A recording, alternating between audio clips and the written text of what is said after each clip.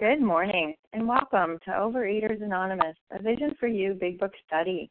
My name is Katie G., and I'm a recovered compulsive overeater. Today is Wednesday, May 21st, 2014. Today we are reading from the Big Book, Alcoholics Anonymous. We are starting on page 65, the last paragraph. We went back. Today's readers are 12 Steps, Elizabeth B., 12 Traditions, Lonnie, and our readers of the text are Michelle H., Helena, and Penny C. The reference number for yesterday, Tuesday, May 20th, is 6373. That's 6373. The OA Preamble, Overeaters Anonymous, is a fellowship of individuals who, through shared experience, strength, and hope, are recovering from compulsive overeating. We welcome everyone who wants to stop eating compulsively. There are no dues or fees for members. We are self-supporting through our own contributions, neither soliciting nor accepting outside donations. OA is not affiliated with any public or private organization, political movement, ideology, or religious doctrine. We take no position on outside issues. Our primary purpose is to abstain from compulsive eating and to carry the message of recovery through the 12 steps of OA to those who still suffer. Our sole purpose, OA's fifth tradition states, each group has but one primary purpose, to carry its message to the compulsive overeater who still suffers. At a Vision for You Big Book study, our message is that people who suffer from compulsive overeating can recover through abstinence and the practice of the 12 steps and 12 traditions of Overeaters Anonymous. And I will now ask Elizabeth D. to please read the 12 steps. Elizabeth? Hi, this is Elizabeth D., recovered compulsive overeater in Cincinnati, Ohio. The 12 steps of Overeaters Anonymous. We admitted we were powerless over food, that our lives had become unmanageable. 2, came to believe that a power greater than ourselves could restore us to sanity. 3, made a decision to turn our will and our lives over to the care of God as we understood Him. 4, made a searching and fearless moral inventory of ourselves. 5, admitted to God, to ourselves, and to another human being the exact nature of our wrongs. 6, we're entirely ready to have God remove all these defects of character. 7, humbly asked Him to remove our shortcomings. 8, made a list of all persons we had harmed and became willing to make amends to them all. 9, made direct amends to such people wherever possible, except when to do so would injure them or others. 10, continued to take personal inventory, and when we were wrong, promptly admitted it. 11, sought through prayer and meditation to improve our conscious contact with God as we understood Him, praying only for the knowledge of His will for us and the power to carry that out. 12, having had a spiritual awakening as the result of these steps, we tried to carry this message to compulsive overeaters and to practice these principles in all of our affairs. Pass. Thank you, Elizabeth. And I will now ask Lonnie to please read the 12 traditions. Lonnie. Hi, this is Lonnie from Florida. Can you hear me? I can. Great. Okay. 12 traditions. 1, our common welfare should come first. Personal recovery depends upon OA unity. 2, for our group purpose, there is but one ultimate authority, a loving God as He may express Himself in our group conscience. Our leaders are but trusted servants. They do not govern. 3, the only requirement for OA membership is a desire to stop eating compulsively. 4, each group should be autonomous, except in matters affecting other groups or OA as a whole. 5, each group has but one primary purpose, to carry its message to the compulsive overeater who still suffers. 6, an OA group ought never endorse, finance, or lend the OA name to any related facility or outside enterprise, lest problems of money, property, and prestige divert us from our primary purpose. 7, every OA group ought to be fully self-supporting, declining outside contributions. 8, Overeaters Anonymous should remain forever non-professional, but our service centers may employ special workers. 9. OA as such ought never be organized, but we may create service boards or committees directly responsible to those they serve. 10. Overeaters Anonymous has no opinion on outside issues. Hence, the OA name ought never be drawn into public controversy. 11. Our public relations policy is based on attraction rather than promotion. We need always maintain personal anonymity at the level of press, radio, films, television, and other public media of communication. 12. Anonymity is the spiritual foundation of all these traditions, ever reminding us to place principles before personalities. And I pass. Thanks, Lonnie. How our meeting works. Our meeting focuses on the directions for recovery described in the big book, Alcoholics Anonymous. We read a paragraph or two from the literature, then stop and share on what was read. Anyone can share, but we ask that you please keep your sharing to the topic and literature we are discussing, and that you keep your sharing to approximately 3 minutes. Singleness of purpose reminds us to identify as compulsive overeaters only. Our abstinence requirements for moderators is 1 year, and for readers is 6 months. There is no abstinence requirement for sharing on topics. This meeting does request that your sharing be directly linked to what was read.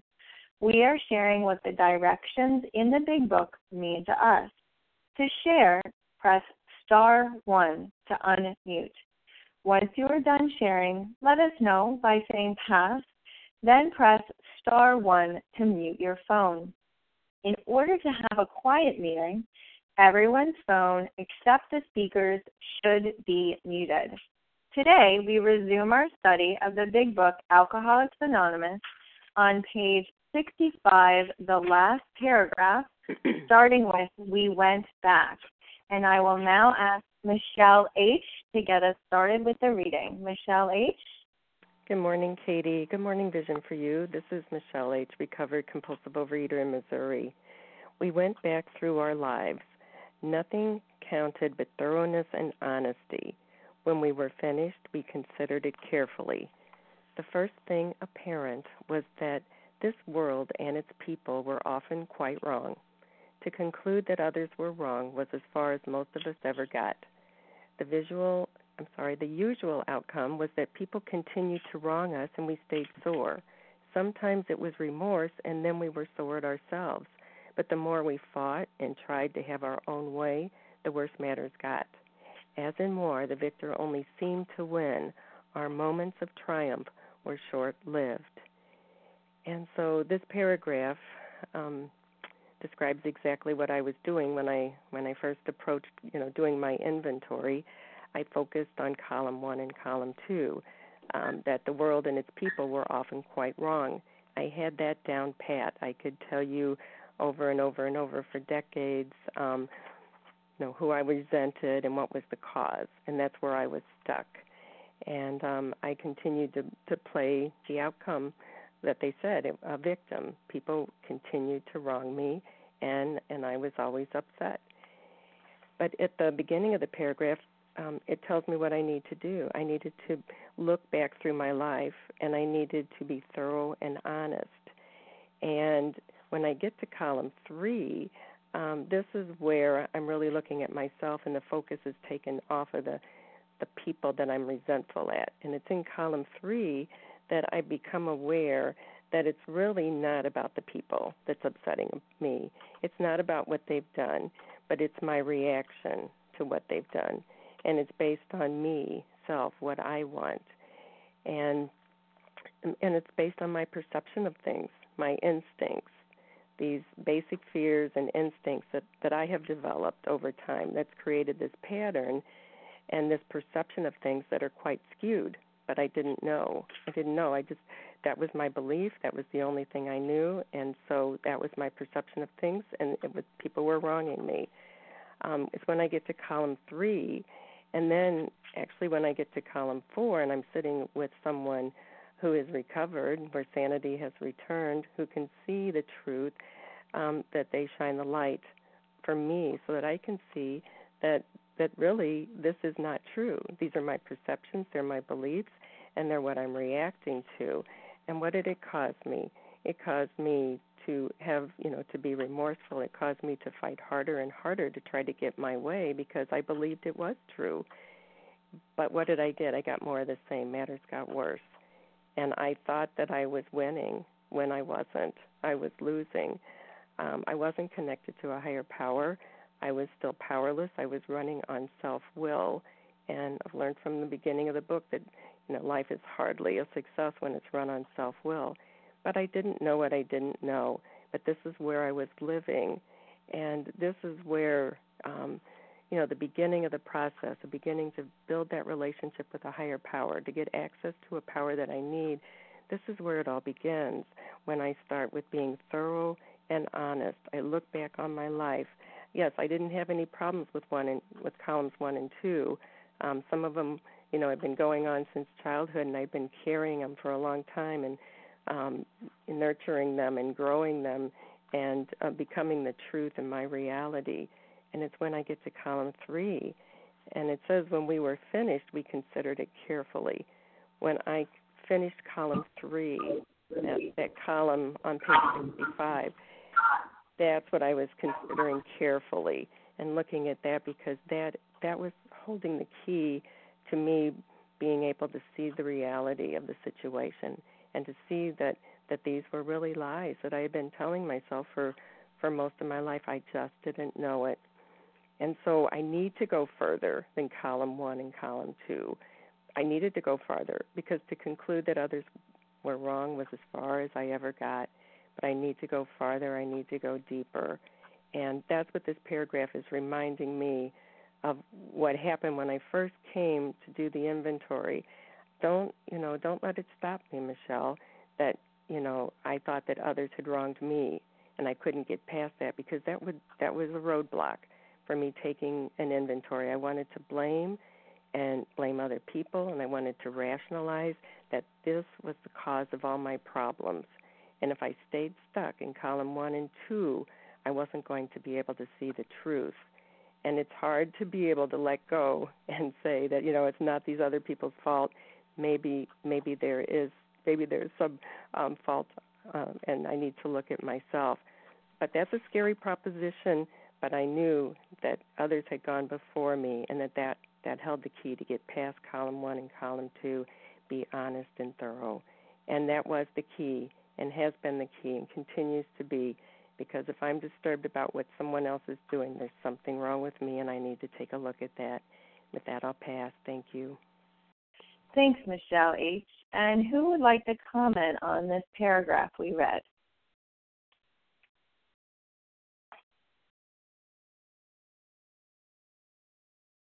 This is Paula. May I comment? Sure, Paula. Go ahead. Thank you. Well, a lot said here. Some I agreed with very readily. It was apparent that this world and its people were often quite wrong. Well, I could stay right at that sentence, and there would be no moving on to any other columns or any other area in my life until I could see my part. And I wanted to go down here to this last line. I'm going to scoot right on down. As in war, we know what wars are about. We've lived battles, within and without. As in war, the victor only seemed to win. Well, that was enough. That was enough until I finally looked around. There was nothing or nobody there. I wasn't even there. But then it says, our moments of triumph were short-lived, and that they were. You know that little gloating you get after you win an argument? You know that. Or you get your point across, remembering a point is very sharp and it pierces. There's a word, and it's called pyrovictory. And pyro being like a fire. Remember that line, we were burned up? And what it means is victory achieved at such a great cost that is nearly a defeat. So that was the victory that was achieved. Oh, and a great cost. Relationships, people I wanted in my life, jobs. So with that, I would like to pass, and thank you for allowing me to share. Thanks, Paula. Well, this is Katie T, and I'll just take a quick minute. I love this paragraph. So I created my list, right? Nothing counted but thoroughness and honesty, and that means executed without omissions. And I was pretty angry. I was really angry, no problem. World and people often quite wrong. I could start with mom and dad and go down the list. And in fact, this is so different than the way I had lived my life previously, right? Like previously I'd gone into therapy, and there's nothing wrong with therapy, but for me when I was active in my disease, both abstinent and not abstinent, what therapy did with me is I got to like win my therapist over. Like, look what mommy did. Look what daddy did. I'm a victim. They got divorced. They did this. They did that. And, you know, so then my therapist gets on my side, and I think I win, and I'm like, but I'm not feeling any better. And same thing, like I remember girls in college, like being so angry. Like here I was being singled out by this girl, and, you know, and I hated her, and I would try and get people on my side, and I would win. But then, you know, that was it. Like, I was the one that was losing out, right? Like, everybody else would gossip, and then they'd go do their homework. But I would gossip, and I would hate people for just looking at me, and then it was eating me for dinner, right? Because I would hate you so much. It would consume me so much that eating was a step up from how I felt about myself. And so I continued to battle. And as my sponsor said to me once, do you want to be right or do you want to be happy? And you know what? That's a really hard question to answer for someone like me, because I am selfish to the core. And I think that being right is going to make me happy. But it never did. You know, this list showed me over and over again, like, all these people, and I'm the common denominator, and I'm wondering why no one is like wanting to stay in my life very long. Well, it's because I'm walking around with this attitude, you owe me. You know, you do me wrong, you're dead to me. I'm never talking to you again. You know, and it was so phenomenal. Like, I continued to fight, and the promises say, and we have ceased fighting. I was at a job. I got fired. I continued to fight for my right to work as a manager, and I don't belong in management. I got another job. I got called down to the boss's office. Katie, you can't talk to people that way. Okay, next job. And like, just like the jaywalker. And it was so profoundly amazing just putting those names in those first column and seeing, oh my God, I am so angry, you know, and I'm the common denominator. And if I'm the common denominator, then I am the problem. And that's the good news, right? As we continue with this reading, we'll see there's a whole other side to see, that I am the problem. And with God as my solution, you know, the good news is other people don't have to change for me to be happy. And that's what's so amazing for me today when I do these turnarounds, when I get angry, which is so much less than I used to when I get angry. I have an immediate solution, and I can laugh and say, oh my gosh, Katie, there you are again. You're the problem. You know, so again, you know, this is in abstinence. You know, I've taken steps 1 through 3. I am not eating. I've turned my will and my life over to the care of God by following through with this inventory, which is vital. I cannot say in thinking that, okay, well, those people are wrong. They're spiritually sick. They're spiritually sick like me. And with that, I do pass. And who else would like to comment on what was read? Hello, this is Rachel. Jackie. Okay, I think I heard Rachel and Jackie. Was there anyone else? Hester. Rachel, Jackie, and Hester. Okay, we'll get started with Rachel. Go ahead. Hello. Hi, everybody. Thank you for your service. Now we're getting to the heart of the matters, and I just love it. Do you hear me okay, that I'm on speaker? Yeah. Or yeah. Go, yep. Thank you. So continue just where we left off yesterday. I think the last person was Leah, and she spoke about the mental twists that we are in that have discolored our attitudes towards the world. So it helped me a lot to not always look at the world, to look at our wrongs. It's not just wrongs that I've killed someone, not just wrong that I gossiped or that I called somebody names or all this angry bit, but what happened to me while I was at it that made me become the person that I became. So the wrong is not actually only what I did or what people did to me. So here I found in the 12 and 12 a little thing that may shed some light on it. It says very deep. In many instances, we shall find that though the harm done others has not been great, the emotional harm we have done ourselves has been very deep, sometimes quite forgotten. Damaging emotional conflicts persist below the level of consciousness. At the time of these occurrences, they may have actually have given our emotions violent twists which have since discolored our personalities and altered our lives for the worse. Sometimes somebody said yesterday that even when people gave her a compliment, she thought that I love that. Somebody gives me a compliment, and I think, what do they think is wrong? Why? Because I don't even expect anymore to find favor in the eyes of anybody in the world, because I don't feel that I'm worth anything, or I felt that way before, some recovery that happened. But this business of looking, it's like the glasses are turned with the lenses turned the wrong way, seeing things where they are not, or seeing things distorted. These are the wrongs. And when I look at these things and I think to myself how much forgiveness God has given me in my heart already for the people who wronged me, and that I'm able to even feel it, that's the miracle of the program. As it says in step 12, that, what is that emotional, the spiritual experience? As many as we are online, that's how many types and shapes and forms of emotional experience there are. But that the common denominator of them will be able to, I think it says, to feel, think, and do things that we weren't able to before.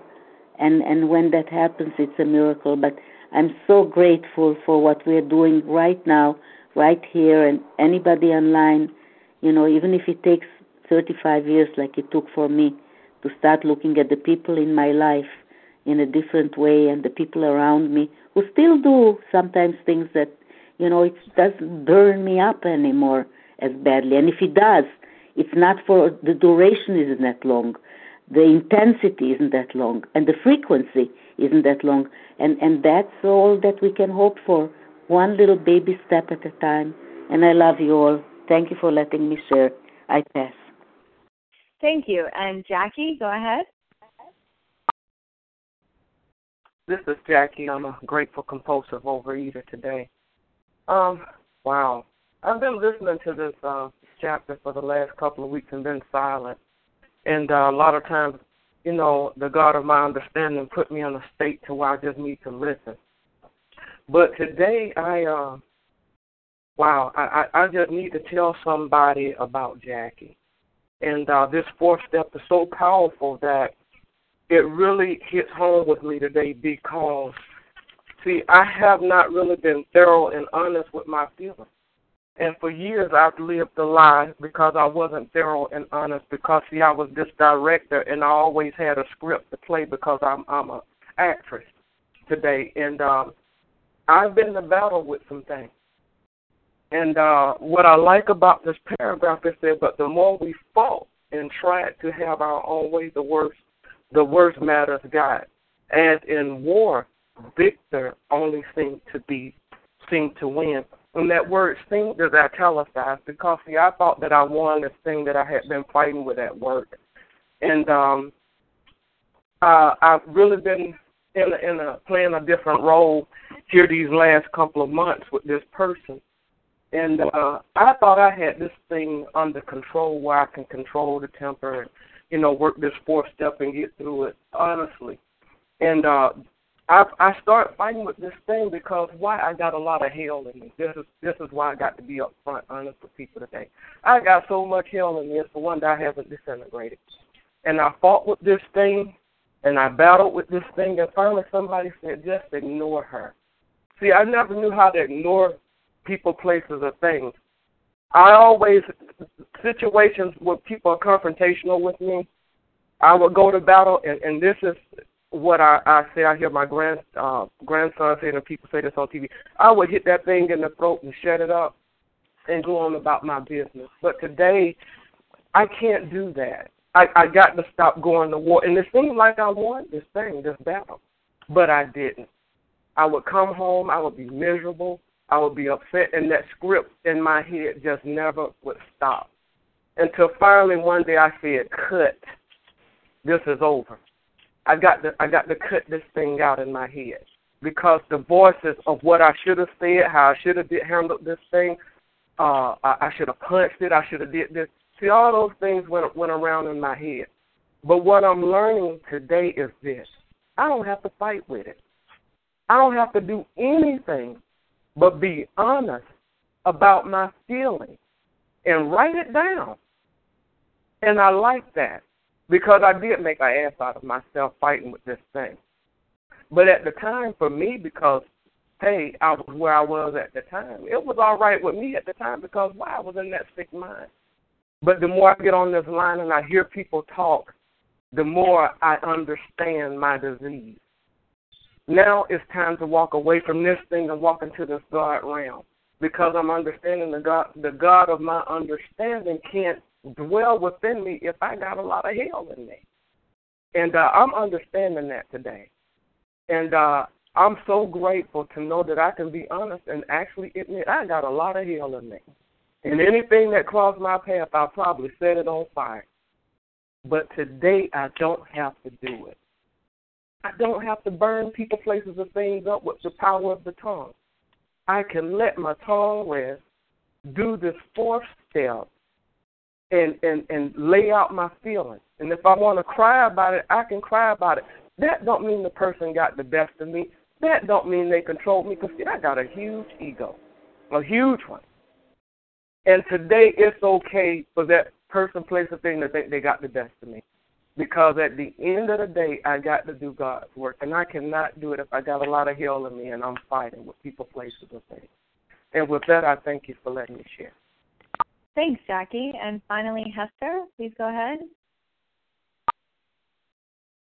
Hi, did you call my name? I was trying to unmute. This is Hester. I did, Hester. Go ahead, please. Okay, I'm just going to take a quick share. It says we have to do this process with thoroughness and honesty. This is the third time that I'm doing a fourth step. The first time I did it with great reluctance. It was just like really baby steps. The second time was a little bit better, but I was always holding back because I was so fearful that somebody would see my papers and see what they were not supposed to see. So I did a lot of it in my head. And this time around, I decided I would do it on the computer and password protect my document. And I see the difference. I'm really like letting everything out. And the process of writing, like I can review it and I can insert more stuff. And when I speak to my sponsor, I insert her comments. It really is so freeing. It's so different. So I just wanted to, share my experience with that. And I also would like to comment that when we come to the fourth step, it's different than the preceding ones. There's no way that we can do this on our own. We must have a sponsor, because if we don't, what we're doing is, like we're in the same rut constantly, going around in circles. We need an objective person to listen to us when we give over that fifth step. I just wanted to make one more comment. So in my case, when I gave over my fourth step to my sponsor, and I'm telling her about all the people who are often so wrong, and it's obvious that they are wrong. She agrees with me, they're wrong. But she stops me immediately and she says, just a minute, we're not taking anybody else's inventory. This is your inventory. And you cannot change anybody. You've got to change yourself. And that's what's so important. That's really the key. And I just value my sponsors so much. I value all the steps, especially this step, which I was so reluctant to even begin. And I'm just so grateful for program. Thank you. I pass. Thanks, Hester. And just a gentle reminder to let everybody to time themselves if they can for 3 minutes. And we will continue. Does anybody else want to share on this paragraph? This is Tara. Melissa? Okay, I heard a couple people. I heard Tara, and then did I hear a Marissa? Yes, Melissa. Melissa. Okay, did I miss anyone? Okay, Tara, go ahead. Hi, thanks for this meeting today. This is really blowing me away because I've done the steps a few times, and each time it was with a sponsor, and each time I got closer and closer to the heart of the matter. But now I see, if I could have heard all this the first time, I hope there's some people on this line that have never done the 4th step before, because if you guys can get this meeting recorded and listen to it, wow, you could really save yourself ever having to do the 4th step again, maybe. Because, like, just a lot of the fear is wiped away of, like, what's going to happen. I don't know how to do it. It's going to be so hard. It was like a big secret, like, what's the next part of it going to be? And I'm really grateful to everybody who's shared and talked, and it's just I'm so excited. I'm really just a few days away from starting a 4th step, and this time I think it's going to be a real deal maker or breaker, whatever, for my disease. And also, I forgot what I was going to say, but just thank you, everybody, and I think this is going to really help the whole world a whole lot, that this is available now because of the wonderful technology that we have. So just have at it. Thanks, and I'll pass. Thank you, Tara. And Melissa, please go ahead. Hi, this is Melissa from New York. And can you hear me? I can, Melissa. Go ahead. Okay, thanks. I'm in the process of doing my 4th step again with a more recent abstinence. It's about 90 days this time. And I feel, something huge, a shift inside, after being in and out of this program for years. This morning meeting on the way to work really been life-changing. And as I'm on the 4th step and listening to these readings, people sharing, this is where I really know that this disease is far deeper than the food for me. I'm having that irritable and that itchy feeling inside, and I have to just really trust in my higher power that everything is being revealed to me in His time, and that I have to trust the process. Because for me, I'm either deep in denial or I'm obsessing. And that's my struggle right now with the 4th step. I'm learning anew, at 45, how to face my problems, my issues, and not obsess over it.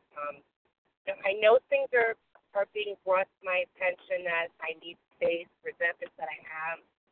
I didn't sleep last night. And that for me, I'm learning that's my higher power. When I have a sleepless night, God is grabbing me when I stop moving compulsively, because that's also my compulsion. I busy myself, and when it's in the middle of the night, I have no choice but to face whatever it is. So I'm so fortunate that I'm so thankful that I can do this really with the help of all of you here. And with that, I pass. Thanks, Melissa. And we're going to move on. Helena, would you please pick up the reading where we left off? Good morning. This is Helena from New Jersey. It is plain that a life which includes deep resentment leads only to futility and unhappiness. To the precise extent that we permit these, do we squander the hours that might have been worthwhile.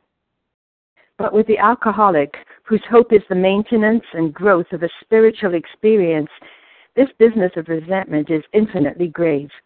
We found that it is fatal. For when harboring such feelings, we shut ourselves off from the sunlight of the Spirit. The insanity of alcohol returns, and we drink again. And with us, to drink is to die. I'd like to make a few comments on this. I find this amazing. We start out in this paragraph by being told that deep resentment in our lives will lead to futility and unhappiness, and that we squander the hours that might have been worthwhile if we permit these. But that in itself is not enough reason to stop us from feeling resentment. Very often, we're not told that other people have not been wrong and that we don't have a reason to be resentful. Not at all, as was said already. There may be plenty of reason to be resentful, and it may be that the other people in our lives have done far worse than we have. So it is not enough for me to know that deep resentment in my heart will lead only to futility and unhappiness. It's much worse than that. If I harbor these because I am a compulsive overeater, I am an addict, I will go back to food. This paragraph, I believe, is put in here in order to convince us that no matter how wrong the other people are, and no matter how much we think that we have a reason to be resentful, we cannot afford to do this. The insanity of alcohol will return, and we will pick up again. Pass. Thank you, Helena. And who would like to comment on what was just read? Kim. Larry. Elizabeth. Okay. Kim, Larry, and Elizabeth. Kim, we'll get started with you. Good morning, Katie. Good morning, all. My name is Kim G., and I'm a recovered compulsive overeater from South Jersey. To the precise extent that we permit these resentments, do we squander the hours that might have been worthwhile? You know, we have to remember that this book was written by recovered people. They're looking at this, in hindsight. We cannot see this as we're going through the fourth step. But I can tell you, as someone who's recovered looking back, this is a very powerful statement. There's a visual I like to use of the jail and the jailer. So someone's in jail, but there's someone outside that jail that has to guard the jail to make sure that person in jail doesn't escape. So who is more attached to the jail, the person who was wronged, who's in the jail for the offense, or the person who has to sit outside the jail cell guarding that cell? And that, to me, is what the resentments are. That's why I squander the hours, because I'm the jailer who's just as attached to that jail as the person I have made wrong. Because that's what my resentments are. I need to make you wrong. So I become as attached to that jail as the person who did the offense. And what I saw after I've been through this process and I made my amends and I started to live in 10, 11, and 12 is that my resentment, my pain, 9 times out of 10 was not because of what happened, but because of my reaction to that situation. That my resentment of living that instance over and over and over robbed me of today more than what happened.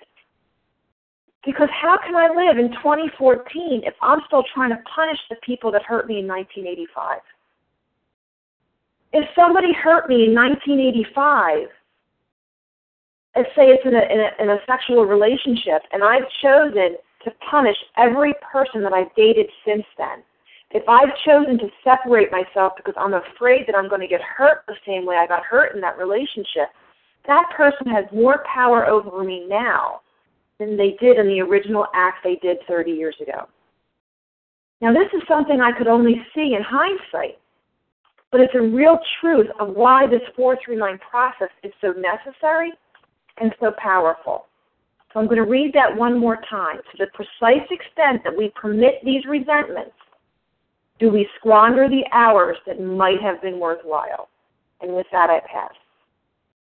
Thank you, Kim. And Larry, please go ahead. Good morning, Larry, recovered compulsive overeater from Chicago. Okay, so I'll focus on, look, what are we trying to do? We're trying to cultivate a new relationship with our higher power. You know, I always want to remember that this is a spiritual program. This is not, a diet and calories counting club. You know, this is distinct. And so there's actions that we have to take. And so we're in step 4. We're looking to clear away the wreckage of the past. And so it says, but with the alcoholic, whose hope is the maintenance and growth of a spiritual experience, this business of resentment is infinitely grave. Grave is death, is deadly. And that was indeed the case for me. Those resentments kept me stuck, and I didn't know it. I didn't realize it. And, what happens with resentments is they follow us around, and they reside deep within our inner consciousness. Even when we're not thinking about them, they rule us. They own us. Because they, as we think, so shall we be. And if it resides deep in my inner consciousness, it's going to impact and affect everything that I do. So we have to, in order to get this new relationship with a higher power, we have to clear away the wreckage. And, it says, for when harboring such feelings, we shut ourselves off from the sunlight of the Spirit. And of course the insanity of alcohol returns and we drink again. Insofar as I carried around these deep resentments, and walked around with them and recognized that, I just couldn't cultivate. I desperately wanted a new relationship with some higher power, but I couldn't get it just by wanting it. There's lots of people that want it, but I had to have God's help, and I had to do my work. I had to clear away this wreckage. I had to look for patterns of behavior and things that kept me stuck in this disease. Where either in everything that I do and everything that I think, I'm either taking a step towards disease or I'm taking a step towards recovery. And, I've heard it said on this very meeting, in that last statement, there's death. I mean, there's different forms of death. And I know people that were probably days away from the physical death. They were 500 and 600 pounds, and the manifestations of the disease were killing them, and they had a short time to live on this earth. That was not the case for me. When I came into the program, I perhaps was not at physical death's door, but I was the walking dead. I was a zombie walking around. And for me, as I've heard on this meeting that someone has shared, sometimes that death is perhaps worse. And it was for me, because I wasn't living. I guarantee you there's more than one person on the line this morning that feels dead inside. I don't feel that way anymore. I didn't do this for myself. As a result of taking these steps, earnestly and fearlessly, God transformed me so that my experience is different today. And it's made all the difference. I'm a better person today because God has delivered me, transcended these things. So thank God for Alcoholics Anonymous, and with that I'll pass. Thank you, Larry. And Elizabeth D., please go ahead. Hi, this is Elizabeth D., recovered compulsive overeater in Cincinnati, Ohio. I love the 4th step. It is, in my view, well, all the steps, of course, are the greatest change agent on the face of the earth, if you ask me. But the 4th step was the biggie for me, and especially the 3rd column, which is what we're looking at now in these paragraphs. But what I like to point out is that this paragraph is, for me, referring back to page 62, where it says, so my troubles, they think, are basically of my own making. They arise out of myself. So I spend my whole life in column 1 and 2. Before I even know how to do an inventory, I'm in column 1 and 2. I'm pissed off at my mom or my siblings or my friends or my boss, and I'm ruminating over what they did in column 2. And I'm completely oblivious to the fact that it's actually column 3 and what I'm doing to myself with all of this that is causing my problems. The book is clear. My problems are not outside myself. They are inside myself. They arise out of myself. They come from within. And that's what the third column does for me. It helps me see that I have no power over others' behavior toward me, but I'm allowing myself to be anchored in deep water as in a harbor, a ship, and I can't cross from bridge to shore because of how I'm allowing everyone out there in the world to affect me. So, the greatest statement of hope in the book for me is that I can change and nobody else has to. Nobody has to change or do anything different in order for me to be happy, be well, or recover. And that's the most awesome promise about this. If I can just submit to this process and allow myself or allow my higher power to show me just how I have let the world dominate me, I can then move forward and see more truth in the fourth column and then finish the rest of the steps and get recovered and get this mental obsession lifted and then live free. And the last thing I'll say is I just turned 60 and I only just recovered. The mental obsession was lifted for me in February, and I have to say, I what someone else mentioned, this paragraph in hindsight means so much more than before I recovered, because I'm very acutely aware of all the hours of my life that I have squandered. It's just so sad. So if you are here and you're really done eating and you're really ready, please pick up this spiritual toolkit and don't squander another minute of your life. With that, I'll pass. Thank you, Elizabeth. And we have time for a couple more shares. Would someone like to comment on what was read? This is Janice. Leah. Okay, we have Janice and Leah. Janice, please go ahead. Thank you. Thank you so much. Good morning, everybody. My name is Janice, and I am a compulsive overeater. Thank God I know that to be the truth today. This 4-step inventory, it's so nice to be on the line here. I haven't been on the line for a while, and I'm so grateful to all of you to be studying this wonderful process of transformation. But it cannot happen, it could not happen for me without the work.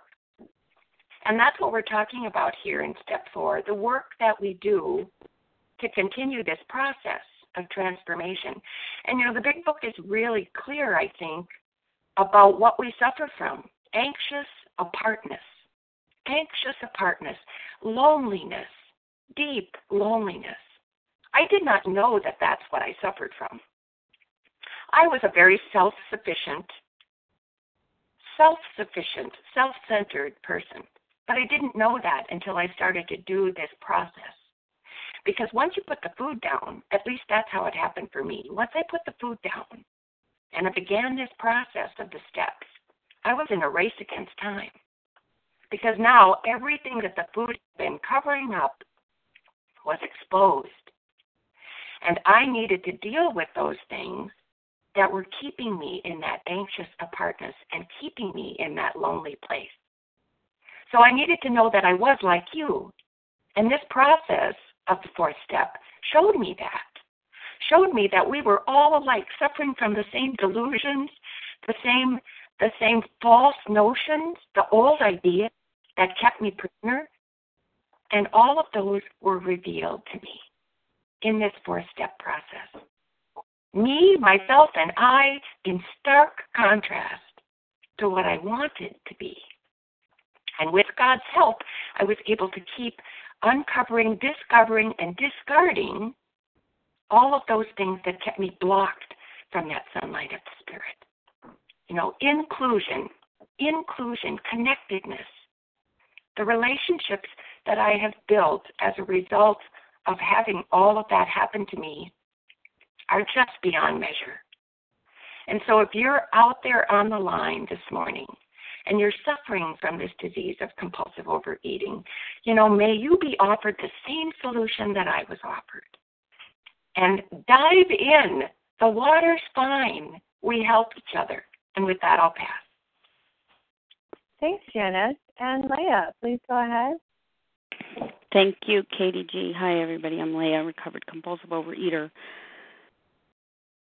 We found that it is fatal for when harboring such feelings, we shut ourselves off from the sunlight of the Spirit. You know, in working with people over the course of more than 2 decades, you know, a common thread is that, you know, people get, when it comes to resentments, about those that they have harmed in some way.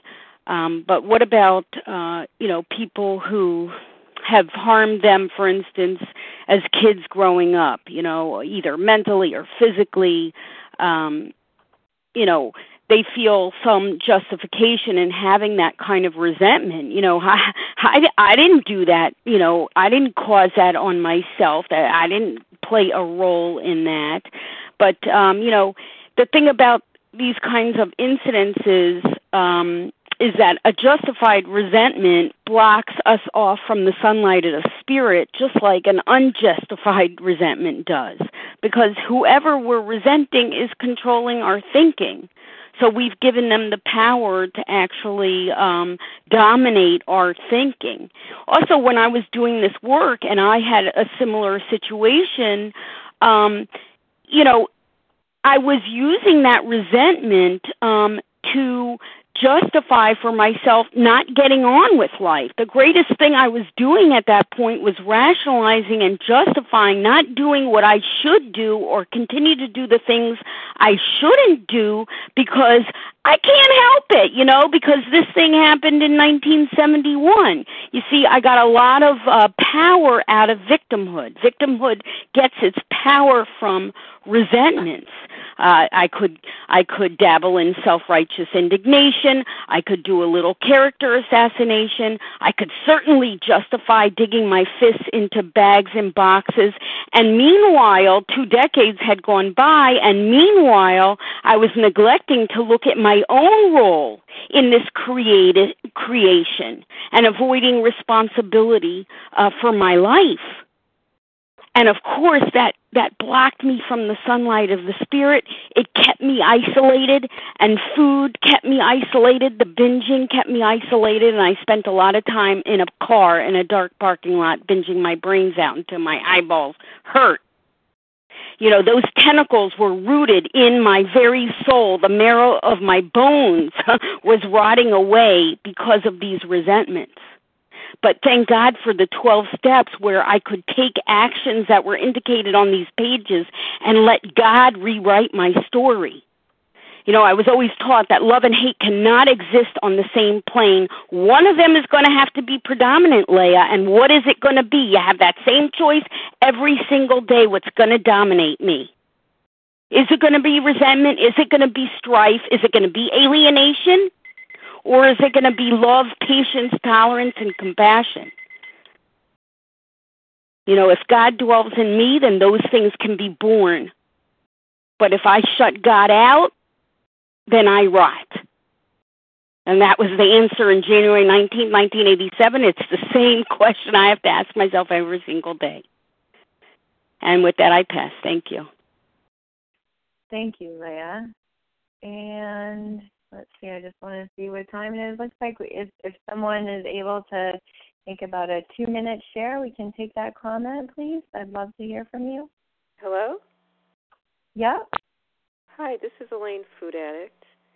And my experiences with resentments is that they have never created a greater desire to eat for me at all. I think anything that is involving anger actually has the opposite effect on me. It's kind of energizing, which is not to say that resentments are a good thing, but I think like everything else, you can't force them away, and it doesn't help me to, attack myself over them or think I'm a bad person because I have these resentments, because obviously there's a reason why I have them. And I always pray for people that I resent. I always, if I have negative feelings toward others, I always pray and turn it over. And, it's through that process over a period of time, and it can take a long time, especially for some really deep resentments, to diminish. But, it's just an ongoing process. And I think that, for me, all program work should also, whether it's with me or people I sponsor, should be a compassionate process as well. Thank you. Thank you. And unfortunately, it's time for our meeting to end. Thank you to everyone who has shared. We will now close with the reading from the Big Book on page 164, followed by the Serenity Prayer. And will Penny C. please read A Vision for You? Yes, good morning. Thank you, Katie. Our book is meant to be suggestive only. We realize we know only a little. God will constantly disclose more to you and to us. Ask Him in your morning meditation what you can do each day for the man who is still sick.